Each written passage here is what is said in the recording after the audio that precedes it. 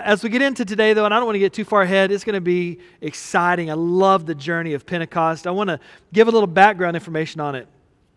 Pentecost Sunday is designated the 50th day after Passover, and it is for us as well as those in the Old Testament a very special day. It's a feast day. It's also known as the Feast of Weeks for the Jewish calendar, or the Feast of Harvest. And it was on this day, the day of Pentecost, if you look in the book of Acts, that the Holy Spirit was poured out on 120 followers of Christ who had gathered in an upper room to pray. If you remember, when Jesus had left and before he ascended, they said, "What do we do?" And he said, "I need you to pray and wait. And I will send one, and he will be called the Comforter." You guys remember that? And so that's what they did. And they gathered in this upper room. So, and you know what's interesting? We celebrate the birth of Jesus, and the world celebrates with us Christmas, right? Everybody's excited about Christmas. We celebrate his resurrection, and most of the world celebrates with us on Easter Sunday. We all celebrate that. Most of the whole world celebrates Easter Sunday. It's a very special day on the calendar at the very least. We have these very special Christian holidays, and we celebrate those. But the day of Pentecost, hardly anyone realizes it or recognizes it. We're not paying a whole lot of attention, but it is arguably the most important, at the very least in the top three, right, of things that have happened in the church. Because Pentecost Sunday is the birth date of the church, the birthday. It's the day that the church was founded. When God gives us the opportunity to receive Him, it's always a remembering that was first happened and established on the day of Pentecost. And it's a wonderful opportunity that we have to be part of this Christian tradition. Receiving the Holy Spirit, and this is something that I think we get used to as Christians, but we really need to change our outlook on this because it becomes less special. We get used to receiving the Holy Spirit, the glory of God, and we've talked about His glory, and when His glory is so evident in our lives, how things can change. We've talked about those things, but I think that it just becomes dreary for us. It becomes dull. We don't remember it so much, and that's probably the case with any relationship. Sarisa and I had just a couple of weeks ago celebrated 21 years of being married, and I'll tell you that I can remember when we hit the 10-year mark, and I thought, man, that's a long time. 10 years. That's like forever. 10. It seemed like it was so quick. I want you to know, though, baby, it was fast. But really, you think, okay, I've done it. I've accomplished something. 10 years, and it is. It's significant. 10 years is great. But here I sit at 21 years, and I think all of a sudden, 21 years isn't so long. But if we don't make an intentional effort to maintain our relationship with each other, then our love and the relationship between us begins to fade. And it's the same thing with who God is for us. And if I don't wake up tomorrow and try to love Sarisa more tomorrow than I did today, then that would begin me on a downward path, and somewhere along the way our relationship would become less important to us. And it's the same thing with our relationship with God. We have to try every day to draw closer to Him. I'm way off here, so... Oh, yeah.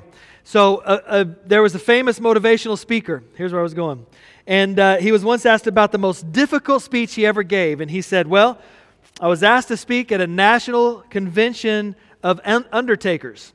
And I had to explain to them how to look sad during a $20,000 funeral. You see, what's going on inside of us is going to be revealed on the outside. What we have going on in us is just going to come out. I told the story Wednesday about at prayer about the three men who went to Alaska during the gold rush, and they were prospecting for gold, and they found a rich vein of gold, and so they went into town to do the paperwork to lay claim on that. And when they went in, they decided not to tell anybody, but somehow before they headed back, everybody knew and was following them. Because what's on the inside comes out. When you're excited about something, everybody's going to know. And it's so hard to keep from showing it. July 12th, it's my birthday, by the way, just so you know, July 12th. It's coming, it's not far off. July 12th, 1990 was a very important day for me. I can still remember waking up on that Friday morning excited because today was the day I got to get my driver's license. It was my 16th birthday. I had done all of my driving tests and my driving instruction, and I had passed all of the things, and I was ready to go. And I know that for some today, it seems like it's even less important than it used to be. But when I was 16, it opened at 8 o'clock, and I was there. I was at the DPS office. Which is Department of Public Safety if you're not from Texas. And that's where in Midland we had to go to get our driver's license. And I had to take the driving test. And I passed with flying colors the written test, no problem. And I got in the car and we were driving with the driving instructor, and I was super excited, and things were awesome, and the day was great, and the birds were singing, and, parallel parking. Do they still make you do parallel parking for the driving part? Okay, so I had nailed the parallel parking part. In fact, I still pride myself. I don't have an automatic parallel parking car, by the way, but I still pride myself that I can parallel park. It's awesome. I was taught well, and past all that, we're going, and at the drive, we're coming to the end of the drive, and we're coming up to the stop sign, and the office is right there. We come to the stop sign, I slowed down, but I didn't stop, and I rolled right on through that stop sign.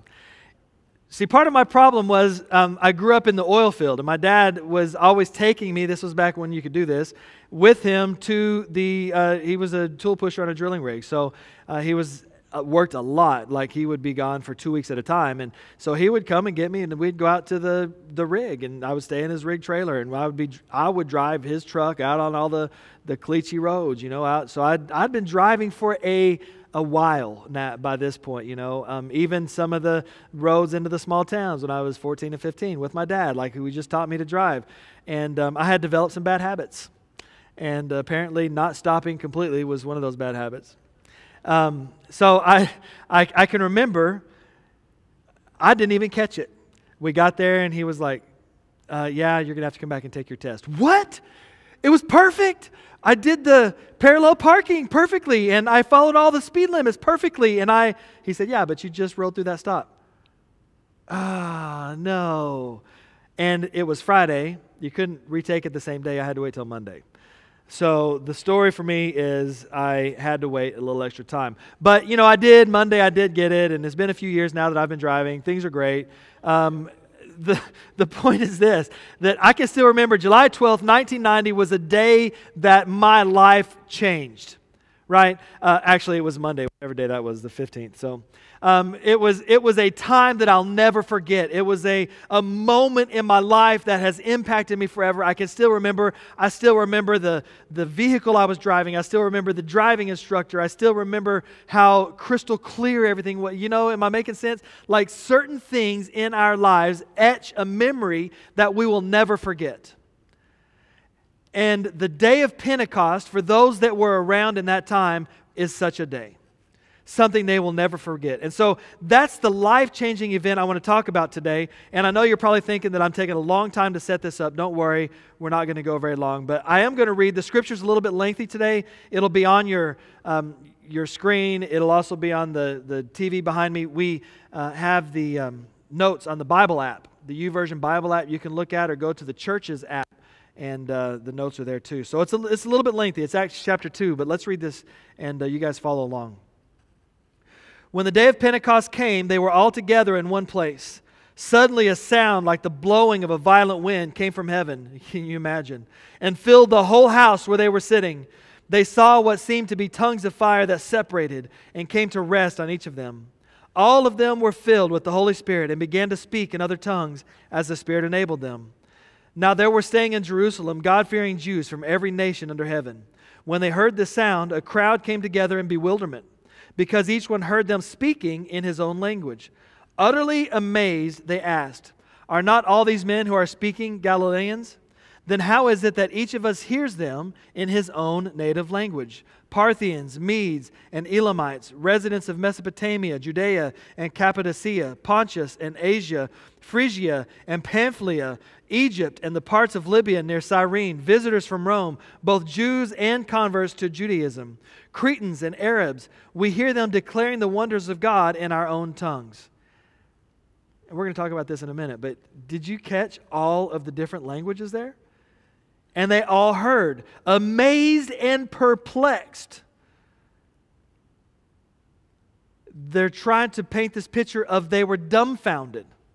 They asked one another, what does this mean? Some of them made fun of them and said, they've had too much wine. I guess when you've had too much wine, you learn other languages. Then Peter stood up with the 11, raised his voice and addressed the crowd, fellow Jews, all of you who live in Jerusalem, let me explain this to you. Listen carefully to what I say. These men are not drunk as you suppose. It's only 9 a.m. Skip to verse 22. Fellow Israelites, listen to this. Jesus of Nazareth was a man accredited by God to you by miracles, wonders, and signs, which God did among you through him, as you yourselves know. He's saying this is who God is. You've seen it. God, he was accredited to you. He was so that you would know who he was. All right. This man was handed over to you by God's deliberate plan and foreknowledge, and you, with the help of wicked men, put him to death by nailing him to the cross. But God raised him from the dead, freeing him from the agony of death, because it was impossible for death to keep its hold on him. Therefore, verse 36, we'll skip. Let all Israel be assured of this. God has made this Jesus, whom you crucified, both Lord and Messiah. When the people heard this, they were cut to the heart and said to Peter and the other apostles, brothers, what shall we do?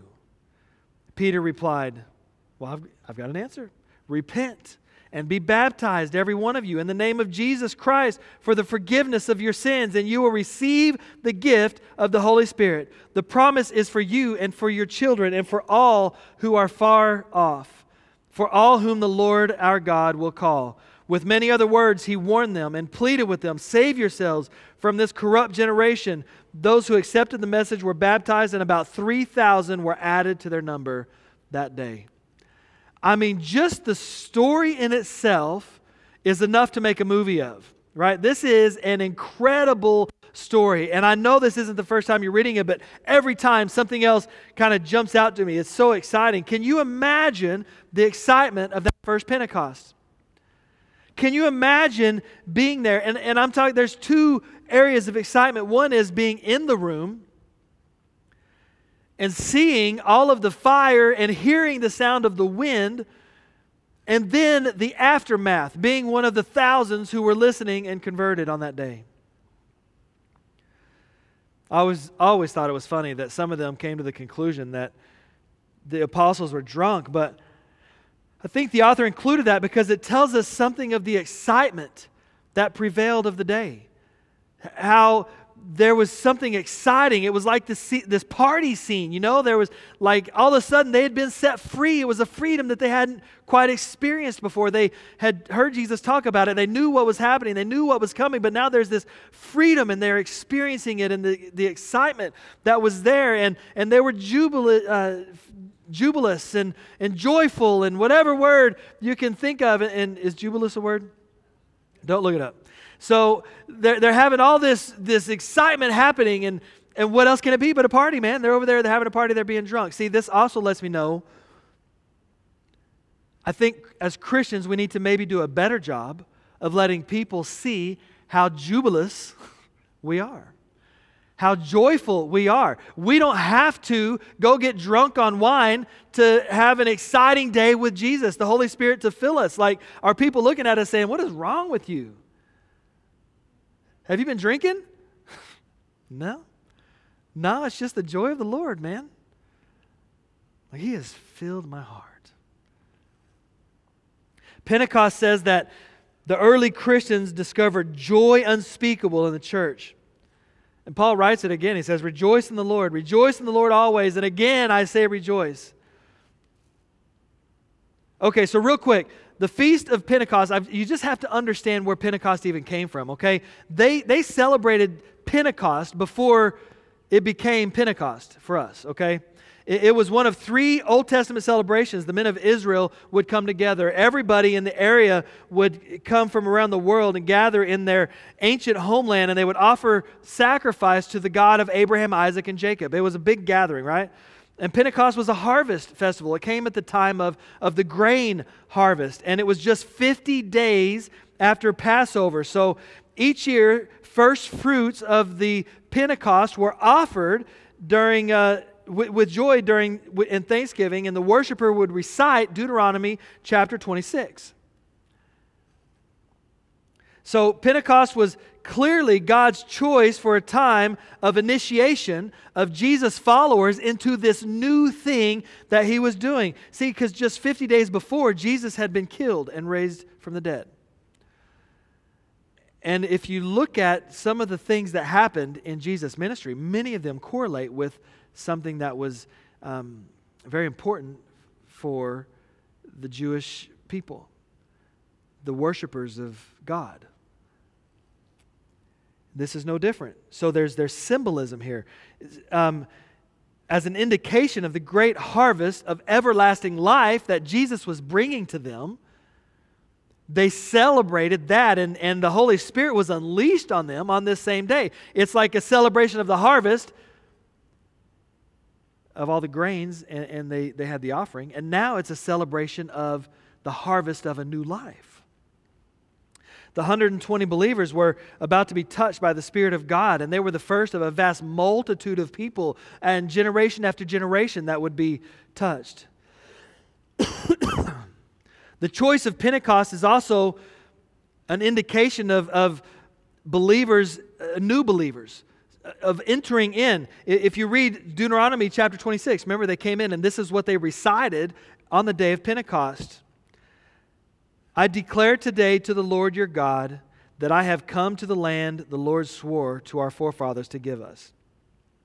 I declare that I have entered in. I declare I have entered in. It's just what Pentecost meant to the first disciples. I am declaring. They would have picked up on this.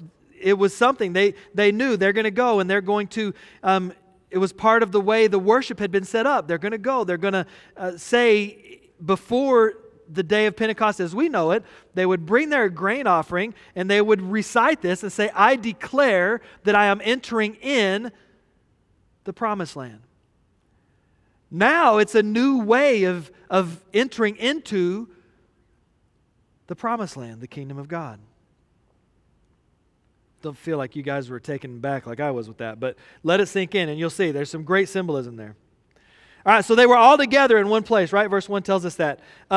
They had gathered to share in prayer. They were waiting with anticipation to see what God might do. They gathered often. It says in verse 46 that they continued to meet together in prayer. They continued. It's something that they were used to doing. They gathered.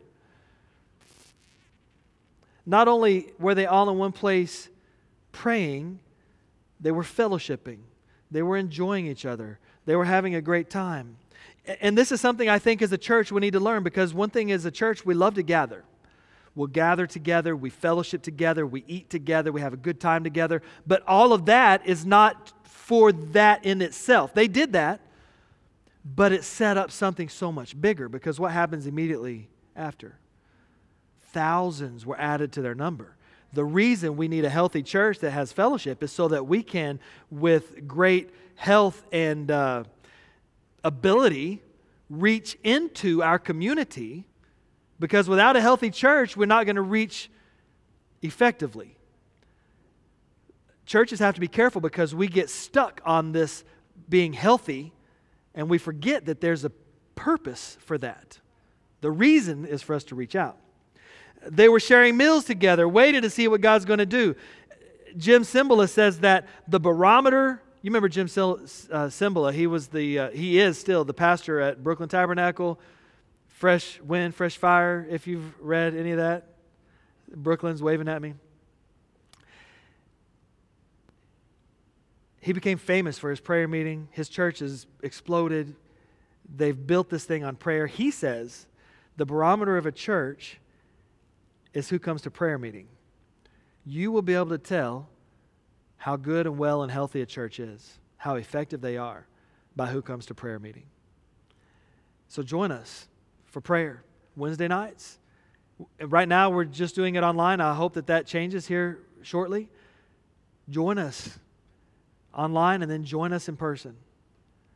Man, I got to move on. Okay, so I want you also to know the reason for prayer is that our prayers affect God. There are some people who believe that God started this whole thing, set the world, started it spinning, and then He stepped away. And He's just an uninterested observer.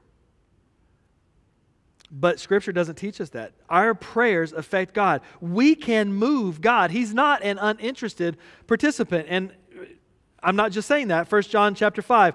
Now this is the confidence that we have in Him, that if we ask anything according to His will, oh yeah, we got it right here. He hears us. If we ask anything, He hears us. And if we know that He hears us, whatever we ask, we know that we have the petitions that we have asked of Him. So when we ask, He hears us, and then He hears our petitions, and He will do those for us. Our prayers move God. But it's also in the Old Testament. Look at Psalm 66. If I regard iniquity in my heart, iniquity being sin, the Lord will not hear. But certainly God has heard me. He has attended to the voice of my prayer. Blessed be God who has not turned away my prayer, nor His mercy from me. He has attended to the voice of my prayer. But only if what? If I don't have iniquity, if I have iniquity in my heart, if I have sin, which is one of the things we started doing on our prayer service, is we have a time of confession. God, I'm confessing to you the sin in my life. I want that iniquity gone. Nobody uses that word anymore, but it's sin in our hearts. If we are sincere on unleashing the Holy Spirit, it will happen. But not if we have sin in our hearts. So what's the point of all of this that we've been talking about? Why do we need the Holy Spirit? And we're on the downward side now.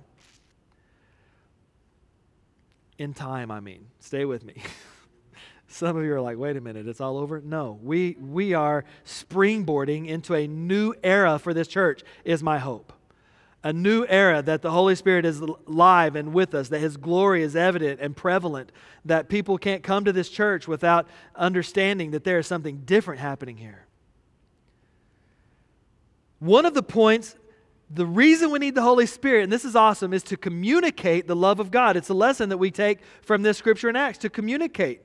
The theme of Pentecost, not the purpose or the reason, but I'm telling you the theme, if you read it, of Pentecost on this scripture is communication. Think about it. The scripture says that they spoke in other tongues as the Spirit enabled them.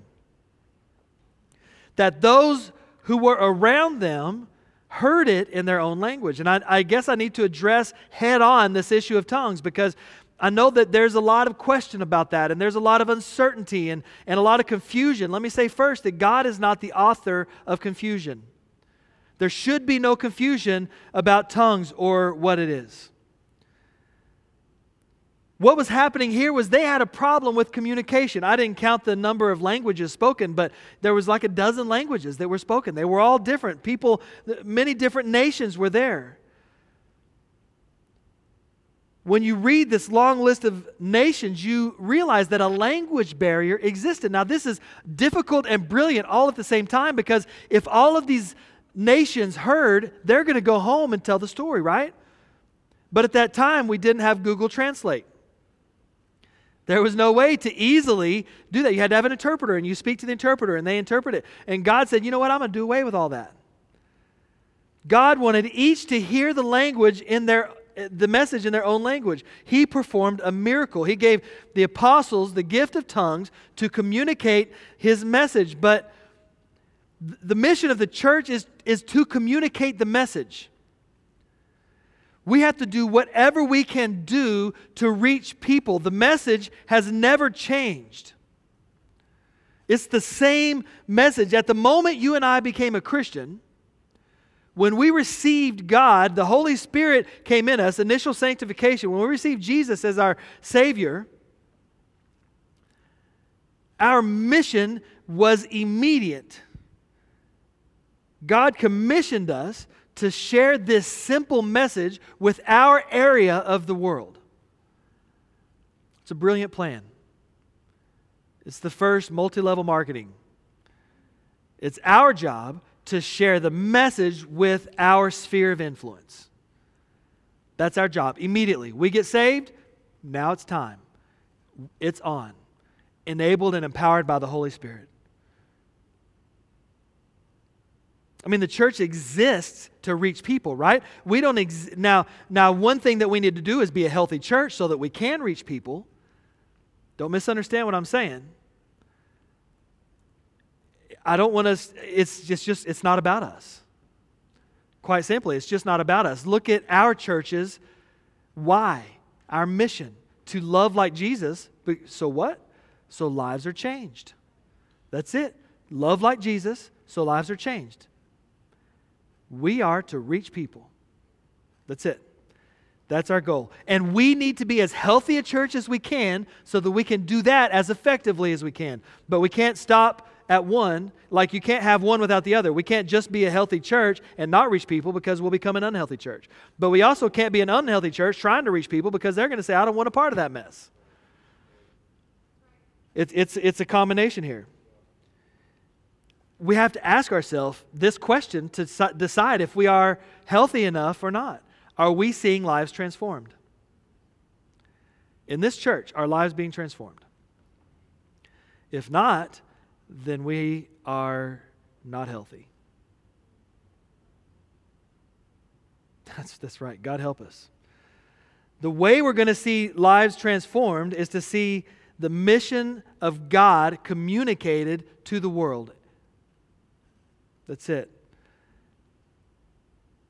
And this issue of tongues, so it says that people heard in their own language, and I think so often we ignore that part. We want it to be a gift of the speaker, but I believe tongues a gift of the hearer. How can I speak in one language and everybody hear in their own language? I mean, they've got to be hearing differently, right? And I don't want to get in too deep, but I know examples of people who were speaking in one language and somebody heard in their own language and were saved. It's amazing stories of cross-cultural communication. The gift of tongues in this instance is as much a gift of the hearer as a gift of the speaker. It says they all heard in their own language. God can do whatever He wants to do. Holy Spirit filling us, His glory in us, is going to do whatever He wants to do. He wants to partner with us to do it, though. All right, last one. Let's go. Last one. Here we go. Where are we at? Really, where am I? Oh, here we are. All right. Another reason that we need the Holy Spirit is because we need the power to witness. Two more, I was wrong. All right, so one reason we need the Holy Spirit is to communicate. The next one is the power to witness, to have power to witness. And this is like twofold here. Power is going to give us the ability, the strength, the wisdom to know what to say, when to say, how to say. Also, sometimes the power to witness is to perform a miracle. The power to witness. In Acts chapter 1, verses 4 and 8 both. On one occasion, while He was eating with them, He gave them this command: do not leave Jerusalem, but wait for the gift my Father promised, which you have heard me speak about. But you will receive power when the Holy Spirit comes on you, and you will be my witnesses in Jerusalem and Judea and Samaria and the ends of the earth. Jerusalem, local. Judea, regional. The ends of the earth, global. I'm giving you power to witness. If we're disconnected from the power, then we can't witness. And I'm trying to move quick. I remember it was just this last week. I got a new laptop, and I brought it up here to the church. We were doing the worship band's practicing. I was trying to get something done, and I got it all plugged in, turned it on. The battery wasn't charging. I was like, what is going on here? And I'm looking, I'm like, well, it's plugged in and here, and I got Alan involved. Alan, what's going on with your power? Because it's his power at this point, it's not mine. What's going on with your power, man? It's not working. I can't see. What? Look, and my charger's plugged in. The cable's plugged into the wall. I don't know what's going on. And he said, did you plug it in? Well, of course I plugged it in. Who wouldn't? Oh, it's not plugged into my computer. I had done the whole thing, and I spent 10 minutes trying to figure out the power, circuit breakers and cables, and plugged into the wall, and my charger's plugged into the cable, but it wasn't plugged into the computer. Poor Alan, he puts up with a lot. So appreciate the laughter. Thank you, Tessa. So when we come disconnected from the power, it's just not going to happen. Nothing that I could have done was going to make that laptop charge. And if I become disconnected from the power of the Holy Spirit, nothing that I try is going to work. Because now the power of the witness of God is reliant on me with no God involved. It's just not going to work. A lot of Christians disconnect from the power of the Holy Spirit. They think, I can do this on my own. I got this, man. I'm good. I can make a plan. I got a schedule. Give me a list. I got it. We're covered. His power is available to us to complete the task that He wants us to complete, but it's completed in His power, not our ingenuity. Sometimes I feel like I'm pretty good, pretty smart, come up with a good plan, but without Him, this is what He checked me on at the end of the last year. He said, hey, what you're doing is fine, but you need to check with me. I like what you're teaching. This is me and God's conversation. And this is all fine and dandy, but man, check with me. Check with me. And then I said, what are we going to do? He said, we're going to talk about the Holy Spirit. I said, for how long? And he said, until I say stop. The strangest thing that's happened to me. It's been one of the best journeys of my life, though. I would say, if you have missed any of the Sundays this year, go back and listen. It's all archived on our website, the church's podcast. Go back and listen. The teaching has just been, not me. It's not a benefit for me. I'm telling you, the teaching that God has given has just been so good. This is why they were asked to wait in Jerusalem until the power descended from on high. They had to wait.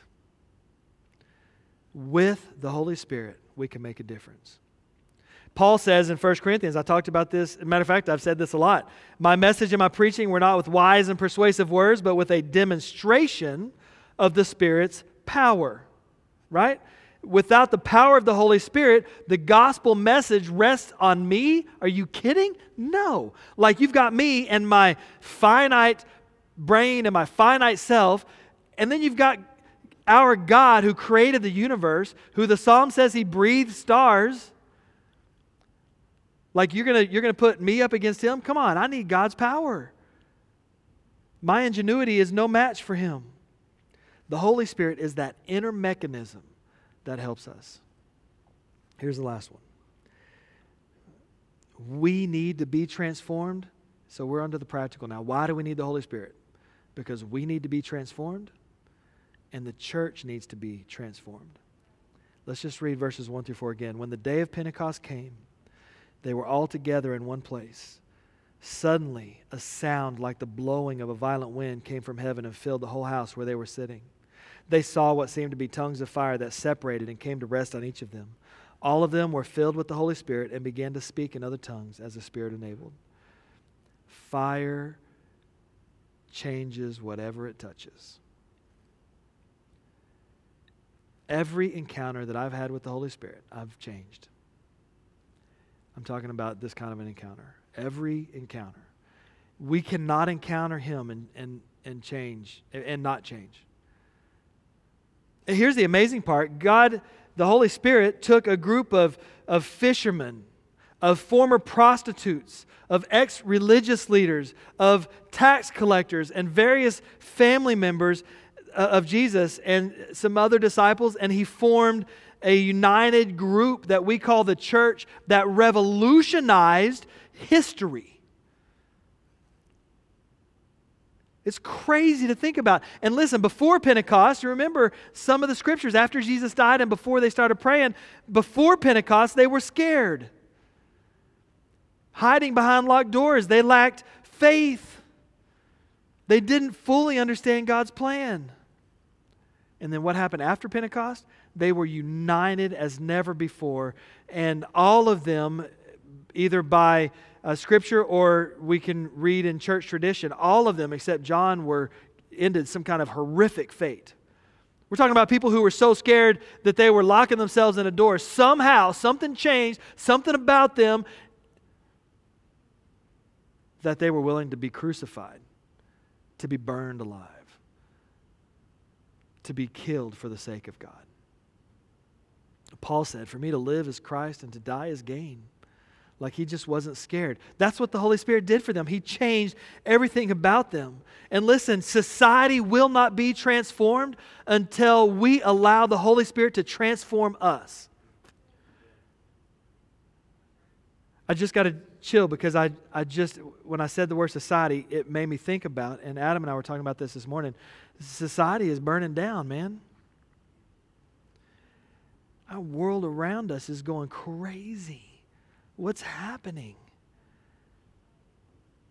It's like a perfect storm of social unrest and disease and quarantine, and it's a powder keg, man. People are looking for something. But remember this, until we're transformed, society won't be transformed. I am looking at I was looking at. I don't know what to do with this because I watch. I actually quit watching the news, right? And mostly, I mean, I want to keep up with what's going on. I don't want to be naive to what's happening in the world around me. But I used to watch news all the time, like a news junkie. I got to where I just can't. We need to go back to the 10 o'clock news. We're going to show up 30 minutes one time a day, and then that's all you get. That might help. I watched enough to know, but then I started seeing social media, Twitter and Instagram and Facebook, and people are hateful, man. I would say to every Christian, before you write anything, give yourself a day. I have quit. I just can't. You will not see a political post or rant on my page ever. I'm taking a picture of me and my family going to Andy's. You know what I mean? Like, I just don't want to be, I just want to be careful is what I want. Because I want society to see that the Holy Spirit has changed me into being something different. And I want them to say, man, I want to be only concerned with Andy's. Right? I just want to be real careful because until we're transformed, society won't be. And when society is burning itself down like it is right now, I think that puts the onus on the church to be a transformed people that can influence change, not by, please don't get me wrong, every one of you should vote. Please vote. We can influence our society by how we vote and who we elect. But I want to say that I want to be very careful, understanding that the way my biggest change that I can make, the biggest impact I can have, is by allowing people to see the Holy Spirit and what He's done in me. Man, I'm off. I'm done. We're going to say a prayer and sing a song in a minute, but I'll just tell you my story just briefly. Whenever I was, I grew up in the church, and I found myself, I walked away from the church. I went to college, and I went nuts. It was dumb. I lived a life, and matter of fact, I can remember telling myself, I don't think I've ever shared this on a Sunday morning. I can remember telling myself, if I died and go to hell, I'm cool with that. I went through that time.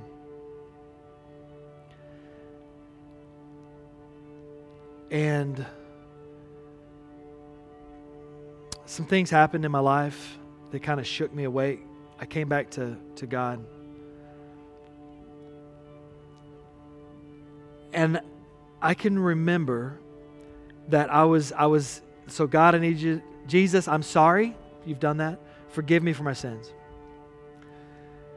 And I still had struggles. I was still messing around. Jesus, forgive me. Man, I'm tired of living like this. And I can remember one night, I just felt broken. And I was in my bedroom, and I had just come out of the bathroom. And I was broken. I didn't know what to do. Have you ever been there? Like literally, I had no idea. And I could remember I started on my knees. God, I'm broken. And I got to a place where I really couldn't even stand. So I laid down. And I can still remember the feeling of the carpet on my nose. In my bedroom. I was, 23 or 24, I think. And it was there that I had such a change that I woke up and I had no desire to do anything that I had done in the past. God changed me. And the change was so significant that my friends who knew me before, this is the reason I'm telling this, they said to me, what in the world happened to you? I was like, God, I don't know, the Holy Spirit. And I'm not trying to come up in here and be a holy roller to you guys, because I'm talking about like the guys that I had run around with. And this is interesting. Some of them did not want to even be around me, because we were at a place now where what was going on inside of them wasn't jiving with what was going on inside of me. Jive, you understand that word? Like they just didn't match. They didn't want to be around me. As a matter of fact, some of my best friends ever haven't talked to me since. But for the others, I became a light in their darkness. And I was able to have a great impact on a circle of friends that may never have known Jesus Christ. But it wasn't me, because in my own, and I got to this place and I just broke down. Like, are you kidding me? I'm not strong enough to even walk at this point. Like, it was like God said, you're weak, man. Look how weak you are. You can't even stand up. And our world is burning around us.